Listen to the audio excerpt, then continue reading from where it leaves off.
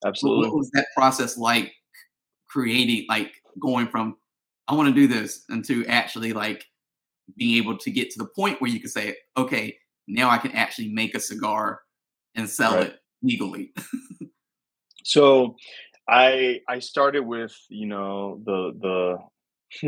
is the most millennial Gen Z answer ever.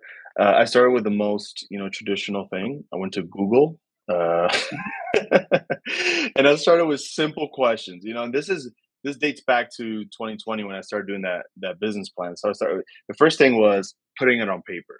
Just put your thoughts on paper. What is it you're set to? It doesn't matter what it is, cigar company, whatever. Put it on paper. What is it that you actually want to accomplish? Do you even know what you want to do? Once you figure that out, put it on paper. You want to accomplish X, Y, Z, and then try to figure out everything there is to know about that thing. Everything you may not know. Find out all the unknowns because there definitely are a lot of them, a lot more than you think. Regardless of what industry you're tapping into. So I knew going into this, and I grew up in New York City, man. Like I'm not a farmer. I'm a city boy first, and I am first generation American. So for me, it was learning from the ground up, literally.